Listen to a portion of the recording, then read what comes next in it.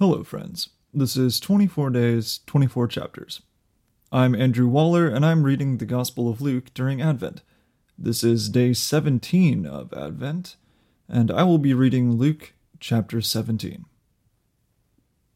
And he said to his disciples, "Temptations to sin are sure to come, but woe to the one through whom they come.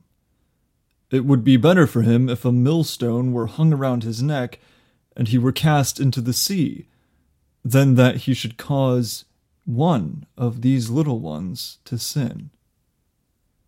Pay attention to yourselves. If your brother sins, rebuke him. And if he repents, forgive him. And if he sins against you 7 times in the day, and turns to you 7 times, saying, 'I repent,' you must forgive him." The apostles said to the Lord, "Increase our faith." And the Lord said, "If you had faith like a grain of mustard seed, you could say to this mulberry tree, 'Be uprooted and planted in the sea,' and it would obey you. Will any one of you who has a servant plowing or keeping sheep say to him when he has come in from the field, 'Come at once and recline at table'? Will he not rather say to him, 'Prepare supper for me, and dress properly, and serve me while I eat and drink, and afterward you will eat and drink'? Does he thank the servant because he did what was commanded? So you also, when you have done all that you were commanded, say, 'We are unworthy servants. We have only done what was our duty.'" On the way to Jerusalem, he was passing along between Samaria and Galilee. And as he entered a village, he was met by 10 lepers, who stood at a distance and lifted up their voices, saying, "Jesus, Master, have mercy on us." When he saw them, he said to them, "Go, and show yourselves to the priests." And as they went, they were cleansed. Then one of them, when he saw that he was healed, turned back, praising God with a loud voice. And he fell on his face at Jesus' feet, giving him thanks. Now he was a Samaritan. Then Jesus answered, "Were not 10 cleansed? Where are the 9? Was no one found to return and give praise to God, except this foreigner?" And he said to him, "Rise, and go your way. Your faith has made you well." Being asked by the Pharisees when the kingdom of God would come, he answered them, "The kingdom of God is not coming in ways that can be observed, nor will they say, 'Look, here it is,' or 'there.'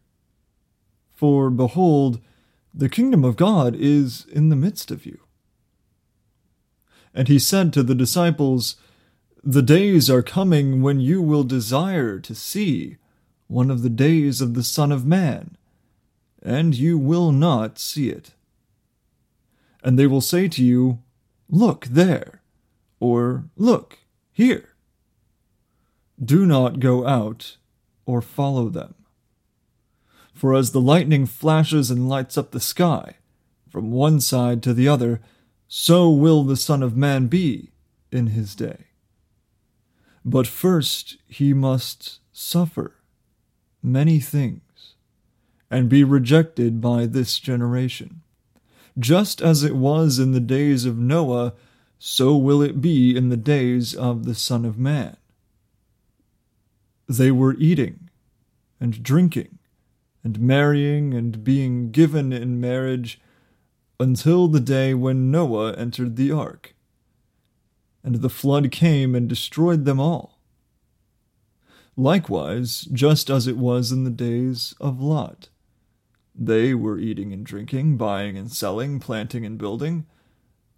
But on the day when Lot went out from Sodom, fire and sulfur rained down from heaven and destroyed them all. So will it be on the day when the Son of Man is revealed. On that day, let the one who is on the housetop, with his goods in his house, not come down to take them away.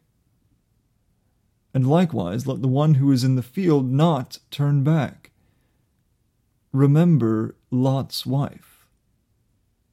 Whoever seeks to preserve his life will lose it, but whoever loses his life will keep it. I tell you, in that night there will be two in one bed, one will be taken and the other left. There will be two women grinding together, one will be taken and the other left. And they said to him, Where, Lord? He said to them, Where the corpse is, there the vultures will gather. This is the gospel of the Lord. Praise be to you, O Christ.